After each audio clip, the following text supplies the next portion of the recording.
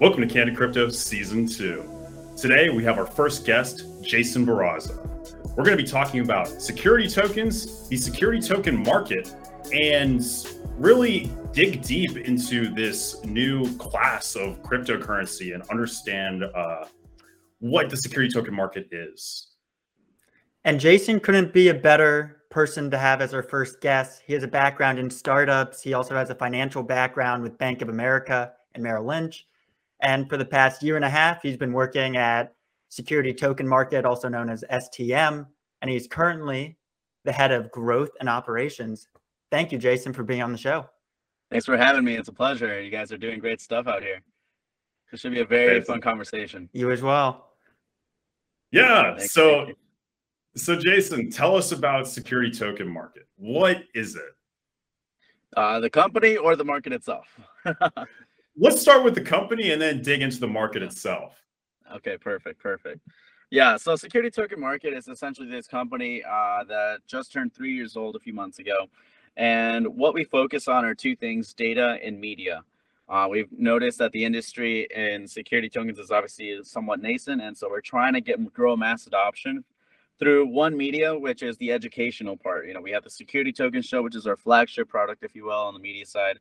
That kind of covers the industry news as to what is going on in security tokens, what security token offerings there are, and a little bit of the metaverse if you're interested in that section too. So a lot of the variety that covers in the Security Token Show. But we also have other shows. We have Spilling the NFT, which is fully women produced. We have Crypto con Leche, which is all Spanish. Open Tab, which my friend John interviews local Miami entrepreneurs. And there's written media, where we have data reports that are based off of the data, which I'll touch on in a second. And we have other reports, kind of like journalist style, where we kind of talk about, you know, again, what's going on in the space and whatnot, but more written format. Now, on the data side of the business, we track, well, as soon as you sign on to stomarket.com, lies out essentially basically like a leaderboard style dashboard, if you will. And so what you'll see is all the pricing for all these security tokens that are trading worldwide in the secondary markets. And we have that data through API integration with all these exchanges worldwide. And so we're the one-stop shop where you can really just see all of them instead of having to sign into 15 different exchanges and whatnot. So we have all of them. You can see the trading data. If you wanted to invest in one, you could potentially have a link to maybe say the white paper or a pitch deck or something, or see who the management team is. And if you wanted to invest in it, it redirects you over to the appropriate exchange or ATS. And from that data, we sell some of it, right? We sell some of like the access to the data, or we sell data reports that we make with our analysts that kind of talk about what is going on in the market, interpreting that data for potential, you know, opportunities. The biggest of which is the real estate report. And the second is, or which probably should be the biggest one and probably will be soon, is the arbitrage report. We've seen that maybe you can, you know, and people love the arbitrage report, right? Because obviously who doesn't want some free money, right? So risk-free money. Yeah, so that's pretty much what STM does in a nutshell. A little bit of data, a little bit of media, and overall goal is to cover what the security token market has to do. It's super interesting. And your content is extremely high quality. And I love how you go into different, you know, areas with your podcast, Crypto con Leche, completely Spanish. And then also the one where one of your coworkers is behind the bar just talking to different entrepreneurs in the space. Open Tab, yeah. I think it's a lot really of fun. Cool concept. It's a lot of fun to watch, and we'll definitely link all your content in the show notes so you know our listeners can access it.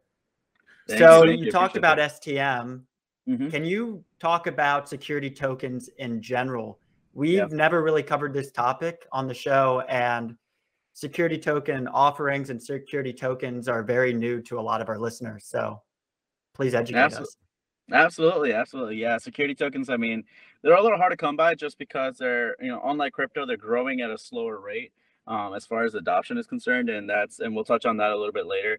But essentially what security token is essentially a digital wrapper over a real world asset, right? A digital representation of a real world asset, like such an investment. So for example, if you were to invest in a company, great, you have your analog shares. But if you were to tokenize it, now it runs on the blockchain. It still represents that same ownership in the company, but because it runs on the blockchain, you can fractionalize it. So now you can, you know, have you can raise money a little easier from the crowd. And I think something that's very important to touch on is democratization of the capital markets. Traditionally with pre-IPO shares where private companies are raising money, traditionally you're going to do it from ultra high net worth individuals, or you're going to do it through a broker dealer. Either way, you're going to limit the amount of people you can reach. Whereas if you have a startup or a business that simply wants to raise money for X or Y reason, and they have a huge following or have a great marketing strategy, and they want it to raise from the masses, kind of like a Kickstarter model, if you will, like a crowdfund. Now you can do it with a smaller ticket rather than minimum investment of $25,000. Now it could be $100, a lot more affordable for the average Joe to be able to pitch in and invest in the earlier rounds, and then before it goes public and then explodes, right? And so security tokens essentially are that. They're kind of like a marriage of crypto and traditional finance, where you can have the benefits of crypto but still be doing it compliantly through the SEC regulations and exemptions put in place that have been in there for decades. So a little bit of both. So what are the most common security tokens? What do they represent? I would say I think they represent equity, just because it's the easiest to be able to structure, if you will, and the easiest for people to understand. People are raising money to start up their venture, or they simply already have a venture where they already have investors and they simply want to fractionalize those shares. Typically, it would be equity, but we've seen all of it. We've seen some debt structures. We've seen revenue share. I think there's one out there where you can complicate it, right? Because as you guys know, the blockchain is able to use smart contracts to be able to programmatically distribute dividends and whatnot. So what happens is you can get very, very creative with the smart contract because it'll automatically execute anything you tell it to. So there's a company out there that has a security token where I believe the conditions are, you don't get dividends unless you have 40% profits of that year. Otherwise it doesn't execute. And the profits come from like net operations or something like that. So it gets complicated and goes into the financials, right? And I'm like, okay, cool. Like you can really get it so that it's both attractive for the issuer and for the investor. So that's something we've seen growing in this space as well. Very interesting. And issuing a security token is different than creating an NFT or a cryptocurrency. There's more regulation and compliance to it. Absolutely. Yeah, our sister company, Security Token Advisors, which I also work at, it kind of helps through that. We're a consulting company essentially over at STA. And essentially we walk you through the whole process. Essentially what you're going to end up doing is first figuring out the structure of the token. What's that smart contract going to be doing based on what the financial instrument is, right? Or what the financial model is of this offering, right? And so once you have that ready, okay, now you have to go to your lawyers and be like, okay, maybe I need to set up a subscription agreement or an operating agreement, right? Or a private placement memorandum. So we help you connect you with the right lawyers. Then we move on to the issuance platform. Great. Now we have the legal papers done so that we're still SEC compliant using certain regulations, such as the most famous one in regulation crowdfunding, as I just mentioned, where you get to raise from the crowd. Now you move on to the issuance platform, build it out, host it, get it done. Okay, great. You raised your money. Now we have to get you onto secondary. You're not going to list on the NASDAQ because you're not a public company. So we have alternative trading systems, or ATSs, such as the T-Zeros or the Securitizers of the world, to name a couple examples. And so from there, we kind of help you also find liquidity strategies, right? I love to preach about security tokens. It's freaking amazing, and it really is great. But at the same time, there's always that question, like, what is the liquidity here? What's it look like? And I'm like, okay, well, we kind of help you figure out, okay, obviously these are not going to be trading as liquid as Apple stock is, but we're going to be able to help you either do automatic market makers or issuer-based market making, right, through a treasury program or whatnot. So we kind of help figure that out as well. But yeah, to answer your question, it's not as easy, I would say, as a cryptocurrency or an NFT to make, because there's a lot more regulation involved. But I think it's still worthwhile doing every single one of those steps because the benefits are fantastic in tokenizing any business or any asset for that matter. So Jason, my mind naturally drifts to the technical aspects of security tokens. I work as a developer as my day job, and I'm familiar with blockchain and smart contract development. What is the go-to blockchain for security tokens? Are there multiple blockchains that these operate on? How does that work? Yeah. I mean, obviously it has to be smart contract compatible. I'm not a full expert on the blockchains themselves, so we kind of had our head of research, Peter over at SDA, that kind of dives in a little more on that end. But what I do know is that some of the go-to ones will probably be Ethereum, as we know is probably one of the most adopted. Avalanche does a great job at that as well, and so those are probably two that I know off the top of my head that we would probably tokenize on. Ravencoin is starting to dive into tokenization as well. They have a huge follower community. Look out for them. And yeah, those are some of the more prominent ones that I've heard of. Doing research, Liam, I think one of the largest security tokens, they transferred most of their liquidity from Ethereum to Polygon. And that's Anegra. Yeah, Anegra. Yeah, they did do that. Yeah, and they're actually number 1 on our leaderboard right now. Yeah, that's what I noticed. And they have a huge market cap. It seems like majority of the security token market cap is with Anegra.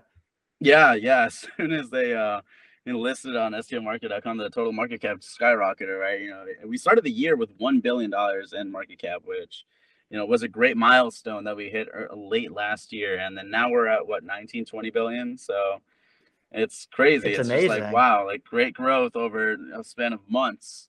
And it's just it kind of attests to, granted, like in the grand scheme of things, when you look at the total market cap of the world or the stock market, granted, okay, $1 billion, 20 billion, so it's still relatively small, but relative to the security token market, it's like, okay, good growth. We're seeing adoption coming through. And what we like to say too on that note is actually that the assets and the value are already there. Like you don't have to raise money and create a new company. Like all you have to do to make that market cap grow is take an asset that already exists, such as a house, a commercial building or whatever, put it on the digital rails, as we like to call it, or tokenize it. All of a sudden, now it's tokenized. It represents the same equity that the shares would have of that same asset. And therefore, the market cap of security tokens does go up. So the value is already there. You don't have to create it. All you have to do is transfer it over to blockchain. Interesting.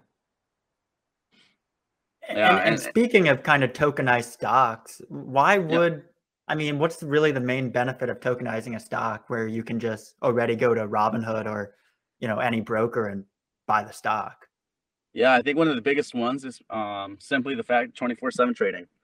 The fact that you can trade 24/7 anytime, you're not limited by the market hours, right? So you could be at 8 p.m. and like, oh my gosh, like something happened. You don't have to wait until the next day, or Friday at 5 p.m. or 6 p.m. something happens in the news about XY company. Great. You can't do anything about it until Monday, right? And by then what happens is like you have all these other things going on and whatnot, you have movement, whereas you can act on it with 24/7 if it was a tokenized stock. And that's kind of what we're seeing with the ones down at the bottom half of our screen of STOmarket.com. You have tokenized Netflix, you have tokenized Tesla, Coinbase, Apple, a lot of these very well-known names. So tell me, when it comes to tokenized stocks, are you guys competing with a service like FTX, or are you really acting as an aggregate to really like bring together all the data from separate marketplaces into a one-stop shop? I would say it's the latter. We're not necessarily competing with FTX, where we like to talk to them and whatnot, and they're great people, and they're a little more crypto focused rather than security tokens. But yeah, I mean, we're essentially just a leaderboard and a one-stop shop where you can just see everything that's going on in the market. And we have the data. And we like to say we're the most whole set of what's going on because we're the ones linked up to all these exchanges, right? Where else are you going to find it? Like CoinMarketCap is fantastic and they're a great data source, but they don't have all the security token data going on, right? And so that's kind of like our niche, our thing, and this is what we understand. And so we kind of just preach it and make sense out of all that data too. Now, granted, for plans moving forward, well, I can't disclose too much, but you will see, hopefully, within the next few months, what comes out of STM. But right now, you're not an exchange. You're just an aggregator of the data. Correct. And you can see, all the exchanges on the website, spanning from T0 to CryptoSX, and then looks like a lot of the tokenized stocks are from like FTX and Binance. Correct. Yeah, exactly. Interesting. Yeah. So if you wanted to invest in any of these, you just hit the button and it redirects you to whoever exchange or ETS you need to invest with. You'll make it easy. Love it. Yeah. So when it comes to launching a STO, what's the process like, and why might somebody choose an STO over traditional fundraising mechanisms? Sure. Yeah. Let's start with the process, and then I guess we can dive into why someone wants to do this. So the process, touched on it a little bit earlier, but essentially first is structuring. How do you want this token to look like? What's the structure going to be? What's it going to offer? What are the terms going to be? And then you go to legal and make sure you cross off the boxes and make sure you sign the right forms. And so I'll go through 4 different regulation and exemptions that we kind of follow to make sure it's compliant. Especially when you're dealing with the private markets. The first of which is Regulation CF, as we talked about earlier, crowdfunding. You can essentially, all it says is that you can raise money from anyone in the US or international. They don't have to be accredited, which for those listening and don't know, accredited simply means you either have a net worth of $1 million, excluding your primary residence, or you have a $200,000 income per year for a minimum 2 years, right? And so essentially the wealthy.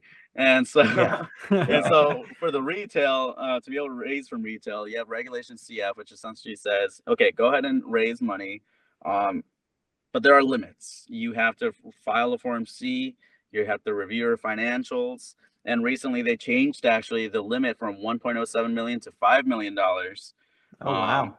Yeah, that you can raise, because there was a lot of concerns that $1 million for a startup, it's like, great, it's a lot of money, but after costs and whatnot, may not go as far. And so you really need a little more help to be able to really propel your startup. And so that's why 5 million was brought up. And Herwig, actually one of the CEOs, was actually directly cited by the SEC as to why they chose to raise that limit from 1.07 to 5 million. So that's something we like to brag about a little bit, if you will. But yeah, so that's Reg CF. You're limited to 5 million a year.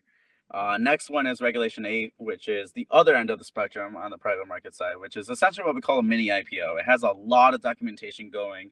It's probably the most complicated of processes. It's so complicated that we call it, like I just said, the mini IPO, right? You might as well just IPO. Now, and it has like a $75 million, a lot higher, obviously, of a limit. Now, in the middle, you have the easier ones. You have Regulation D, which all you have to do is file a Form D and a couple other things, and you can now raise from accredited investors, right? And then you have Regulation S, which means you just file it. And remember, the SEC doesn't really care too much about who you raise from that's international. They care about protecting the American investor, right? And so when you file a Regulations S, great, now you can raise from any international person, and you can raise unlimited amount and whatnot. So it's a lot more flexible. So those are the 4 that we kind of go through with legal. We choose which one or which combination you want to do. If in case you want to do, maybe you can do a Reg D and a Reg S, pair it up. You do Reg D to raise from accredited US investors, and a Reg S part to raise from international investors. And now you can like get a little funky with it and see what possibilities are going to fit whatever your goals are as an issuer. Right. So yeah, continuing on with the process, we figure out legal, great. We go to the smart contract builders, if you will, developers, make sure that they can do it. Go to an issuance platform. If you're doing a crowdfund, you have to go specifically to a crowdfunding portal to be able to accept payment. Then we go to marketing, make sure you have everything in the audience needed, which is something that STM helps with. If you want to market your security token offering, we have the most eyeballs of security token aficionados, as we like to call them, that want to invest in security tokens. So we have advertising on our website. We have advertising on our shows. We talk about it. We do a press release through our Medium or our blog and whatnot. So there's a lot of different things that we offer there for our STA clients once they're ready, and for external clients that want to work with us, to be able to pump out those STOs. So hopefully it goes well. Fantastic. We raise the money. You close your round. Great. Next step. Now you need to be able to, exchange these tokens, right? And so we go with exchanges or ATSs based on jurisdiction, based on where your investors are, all these things. You can do multiple ATSs if you wanted to dual list. And then finally, liquidity strategies, which I mentioned before, which is really just to be able to make sure that people can trade these tokens. And whatnot. So that's a process. And your other question was, remind me, why would they tokenize? Yes. Perfect. Yeah. So a couple different things. I think one of the biggest ones is early liquidity. A lot of these companies, or a lot of these people that are raising money, say for real estate, for example, it's like, okay, maybe they pull their money in and they go in on, say, a club that, or maybe a restaurant or a chain or whatever the case is, right? It's all private money. So for them to liquidate their position is a little hard, right? They're going to have to find a buyer that's willing to put in $1 million or whatever the case is, fill out a bunch of forms. It's complicated. You know, get your financials straight and whatnot. If you were to tokenize, you do that from the very beginning, right? And so now that it's on the digital rails, you can fractionalize it. Now you don't have to liquidate a huge portion if you don't want to. You can select, hey, I just want to do maybe 25% of my position in, say, this strip mall, and I want to liquidate it now. I'll just put it in the exchange, someone else can buy it. And I just need this cash to maybe move on and make another investment. Great. So that's something that fractionalization and tokenization helps do. The other one would probably be to raise money in the first place. So if you, again, like I mentioned before, if you have a huge following or you're good at marketing and you have something going on, why not be able to make that crowd part of your company? Let your users be investors in your company. That creates brand loyalty. It gives them a reason to come back, right? Because now they're part owners and what's going on here, and whatnot. And so yeah, it creates that less friction between, like, you know, consumer and company. It's more like investor and issuer, right? And it's a little more close knit, if you will. So that's another one. And it all varies business to business. Go ahead. I was just going to say, it kind of seems like it's an enhanced NFT. I know a lot of people over the past year or two, artists, are using NFTs to raise money for certain projects. But I mean, it's kind of the Wild West when it comes to NFTs, where STOs and security tokens, there's just, you know, they're compliant with security laws and like money laundering. So I feel like as an investor, I would feel a little bit more secure about where I'm putting my money. 100%. Yeah. And it seems like you can do more with real estate as well. Absolutely. Yeah. I think that, we like to say that NFTs or security tokens are adult NFTs, if you will. And so, because that's what they are. It's just a little more granular. It's a little more, obviously fungible. And you can do a lot more preservation with it. With NFTs, I think I like it a lot too. It's a great concept. But it goes beyond the JPEGs. I think the JPEGs the $1 million JPEGs are a great way for people to get hyped about them and hop on and start learning about, you know, what is a blockchain and what is the technology behind an NFT. I think in 5 years with NFTs, the true use for that is because it represents ownership in a one thing where it's non-fungible. Maybe the use case there is to maybe NFT a house, right? If you were to NFT your house, think about how you would sell your house once you're ready to move and whatnot. Now you don't have to go through all these like financials and like look at all these paperwork and the rating on your house and all this inspections. It's all on chain. So now when I find a different buyer, I just sell them the NFT, which comes with the deed with the house. All of a sudden they're the new owner. Great. Wham bam, thank you, man. We're good to go. And it's a lot cheaper and a lot less of a headache. So I think that's the future of NFTs. You can NFT anything that's really a unique asset, right? You can NFT insurance, your insurance policy. You know, right? Just the fact that your name is different than my name right there is a differentiator, making it very unique of an asset. And so NFTs are here to stay, I think, but it's going to take some time to change them, or change the adoption of them. Whereas with security tokens, we kind of try to focus from the very beginning as to like, here's what's meant for. You know, go ahead. In the same line of thinking, what do you think is the future really for security tokens? Because clearly you and your colleagues are very bullish on the space and see that it's going to increase significantly. What do you really think is going to be the quote unquote killer app in the ecosystem? The killer app, like application, or let me rephrase. As in, what is really going to be what is really going to send this to the next level? Like, what kind of trends do you see emerging?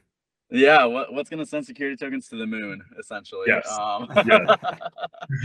I think it's two things that we're waiting on, or at least are going to be like the straw that broke camel's back, essentially. One is going to be adoption from the incumbents, such as banks, and the other one is going to be adoption and regulation being a little more clear. Right, because I'll start with the regulation.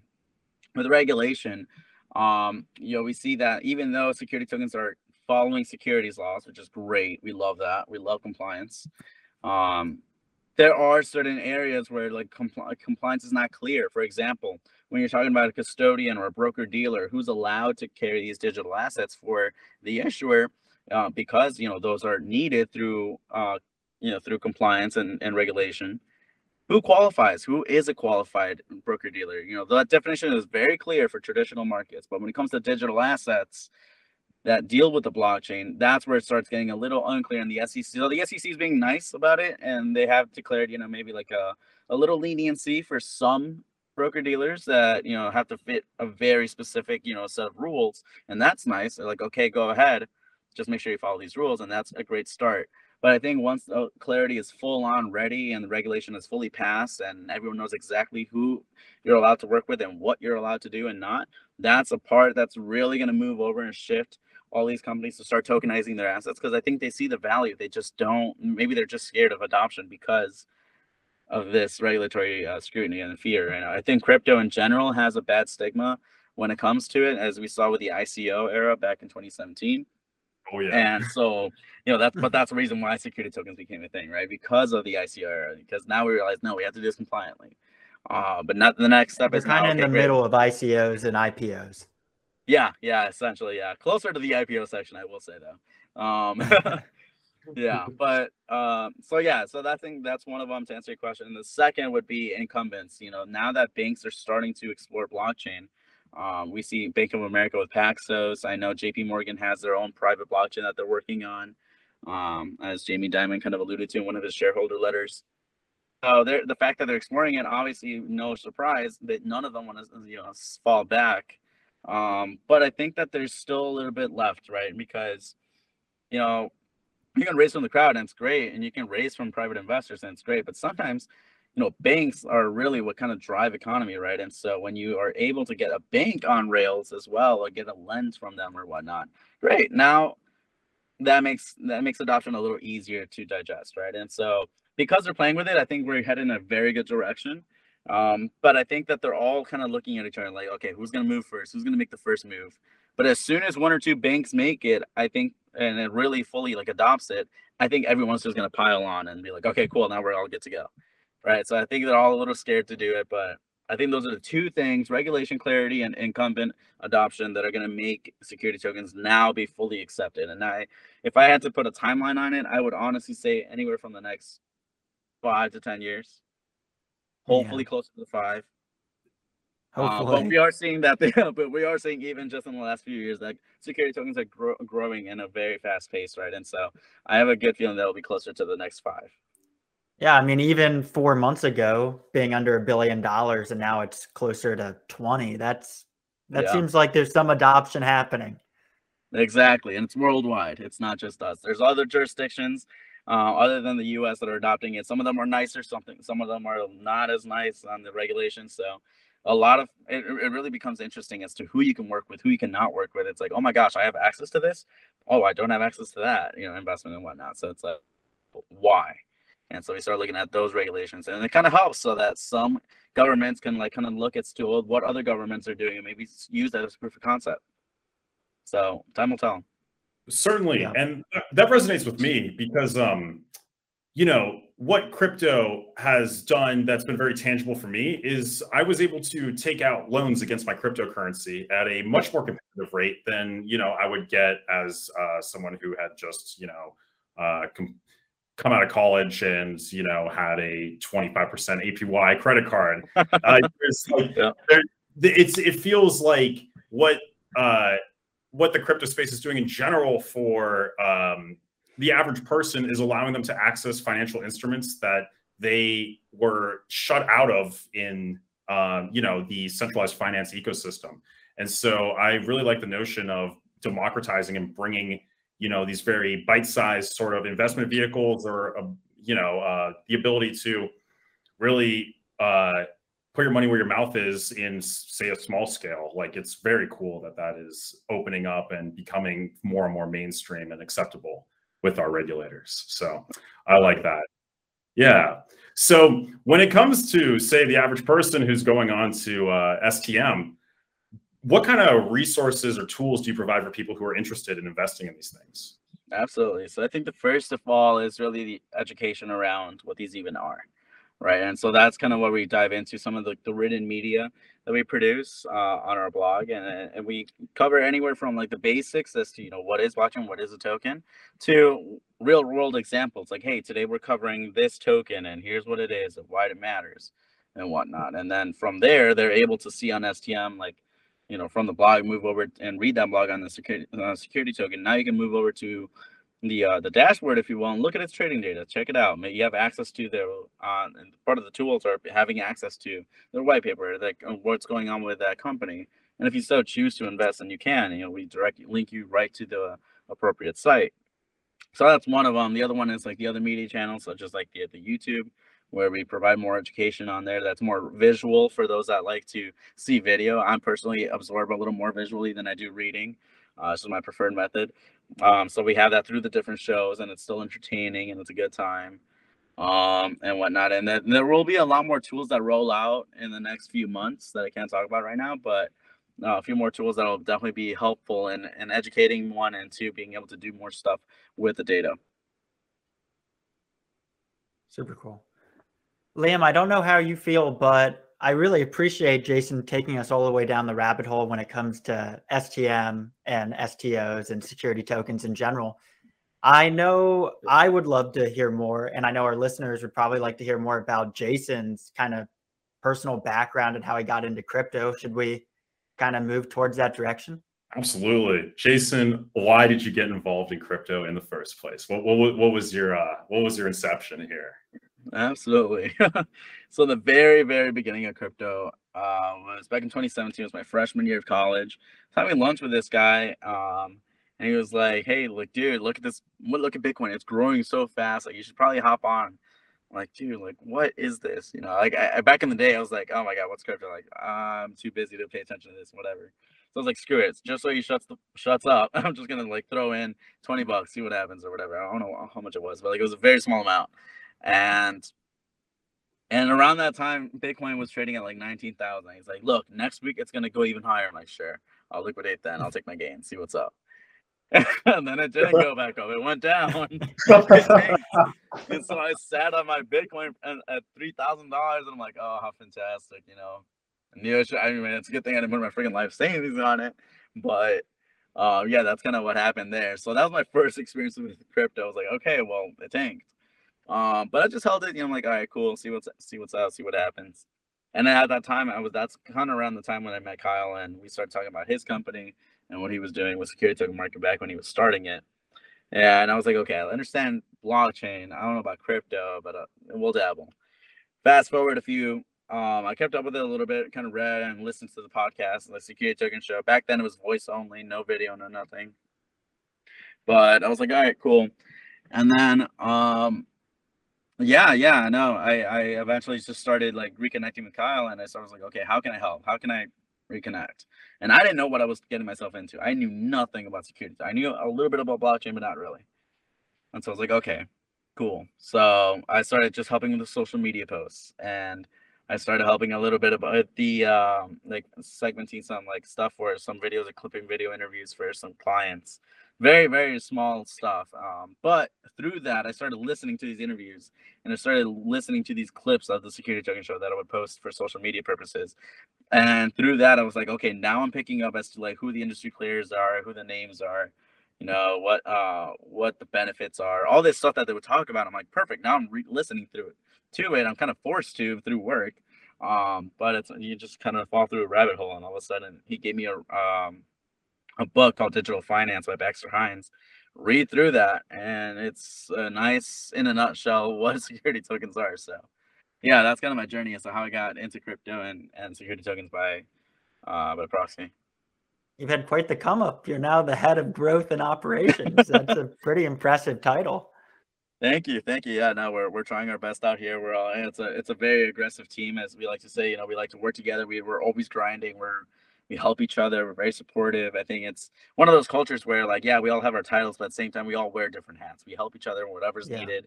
We are a young company, but thankfully we are growing fast. You know, last year we started with 4 people, and now we're at 25. So I'm like, all right, great. It's coming up. You're doing your job. Good job. Now we got to grow people onto the website a little more. Yeah, but It's all been going well, thankfully. Yeah, well, I could definitely relate. I myself work at a software startup, and you definitely have to wear all the hats. There's a lot of cross team and just knowledge bases that you have to cover all your bases when you're working at a startup or a small company. So how did your kind of traditional finance experience at BOA translate over to what you do now? Yeah, absolutely. I think working at Bank of America, I mean, the first 6 months that I was there, so which is pretty much the whole time I was there, aside from my internship previous to that, was really just getting my Series 7 and my SIE, my Series 66 licenses for wealth management. Other than that, we weren't really doing much.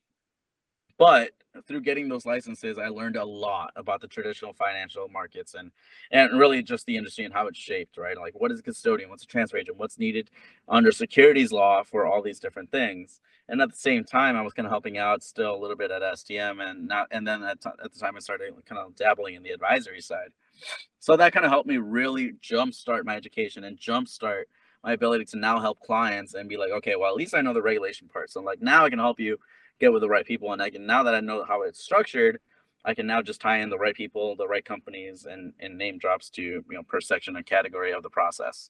So that's kind of how B of A helped majority. And during the internship, it was remote back in COVID time, so all I was really doing is sourcing on LinkedIn different potential clients for my higher ups, and I was like, okay, here's a list of like leads, if you will. But it also did help me, learn how do I scope out a proper lead for a proper, a goal right now, a gold client, if you will. So it helped with that too. And now I can scope out some leads for both the ESTA and STM side on LinkedIn and whatnot. So it's always good. And professionalism is always great, right?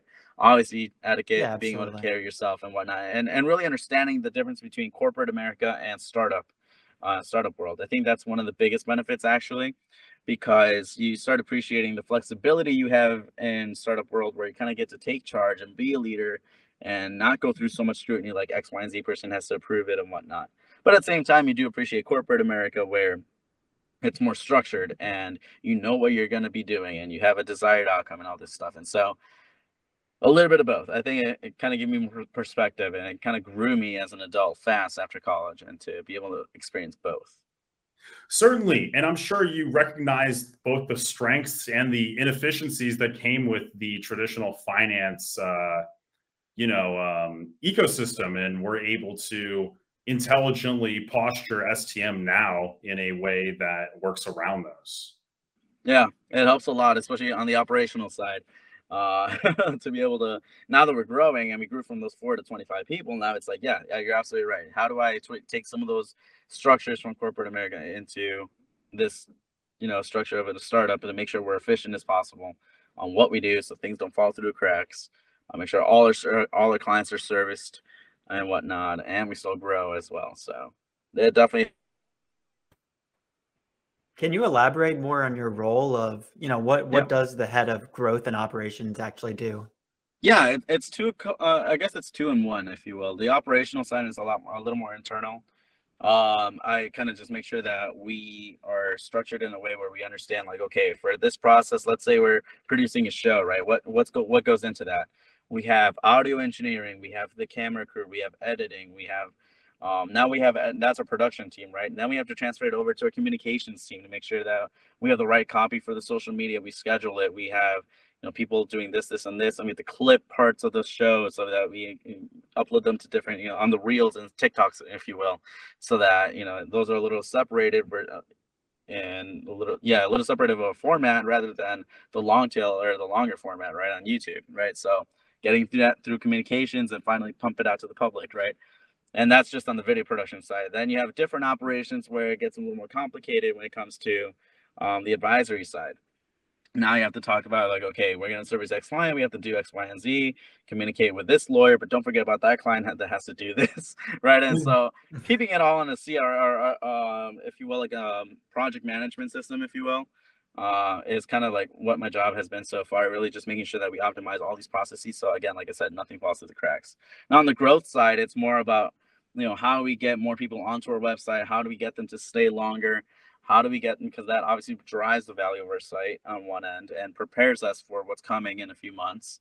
And then on the flip side, on the media side, and it's great for the data as well, right? And then for the media side, it's how do we get more views? How do we get more engagement on our socials? How do we get more presence known so that we are, remember, our goal is to drive this adoption. So how do we get more eyeballs on our stuff so people start learning about what's going on here?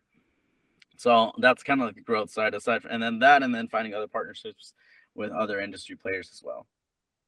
Thank you. Yeah, I appreciate that breakdown. And you obviously are a very experienced and talented individual.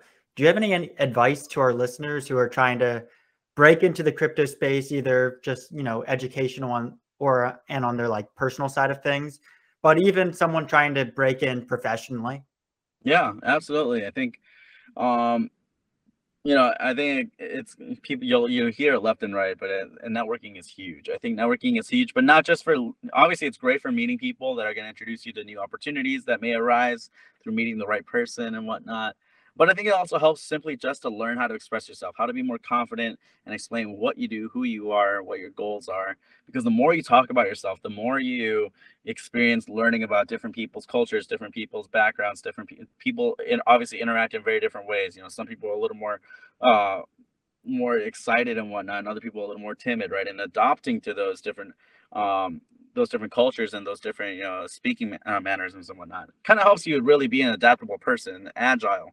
And so when you go to do business, it's like, okay, now that you have experience adopting to these people and you're going to talk to a client, it doesn't matter what kind of client they are, you're able to talk to them or get through the conversation and create some kind of banter, whatever the case is, right? But so I would say networking is huge. I think networking is huge simply because it's on a personal development, but also career growth. Obviously, you can meet you know, potential opportunity there. On the crypto side, I would say really just try to watch some YouTube videos. Obviously, I'm getting a little biased and say watch our content if it was security token specific, but crypto in general, obviously, you know, listen to Candid Crypto, right? You guys are breaking down the basics in the first season, right? And so this is fantastic, you know, stuff. And there's a lot of content going out nowadays. So I would say educate yourself through these different mediums, whether you're a visual learner or a more audio learner or reader. There's content of all formats out there. But yeah, those are the two I would say. So speaking of networking, we glossed on this a bit prior to recording this episode, but you and your team are based out of Miami. Do you feel that Miami is a good place to network and get in the know when it comes to the crypto scene? 110%. I think, and obviously I'm biased, but because I live here, but you know, I think it's pretty much well known at this point that Miami is the crypto capital of the world, right? It's now at the point where, you know, the mayor has been very, very open to crypto. You know, that famous "How can I help" tweet, and now San Francisco, New York, everyone's flying and moving down to Miami, right? And now it's more, it's even more entrepreneurial than ever. People are starting businesses here. Big businesses are moving down here as well. When you go to events, you know, and I'm about to go to one after this, you go out, show up, you start networking, start talking. People are very receptive. People are nice. They want to meet you. They want to help you. They want to find ways to collaborate.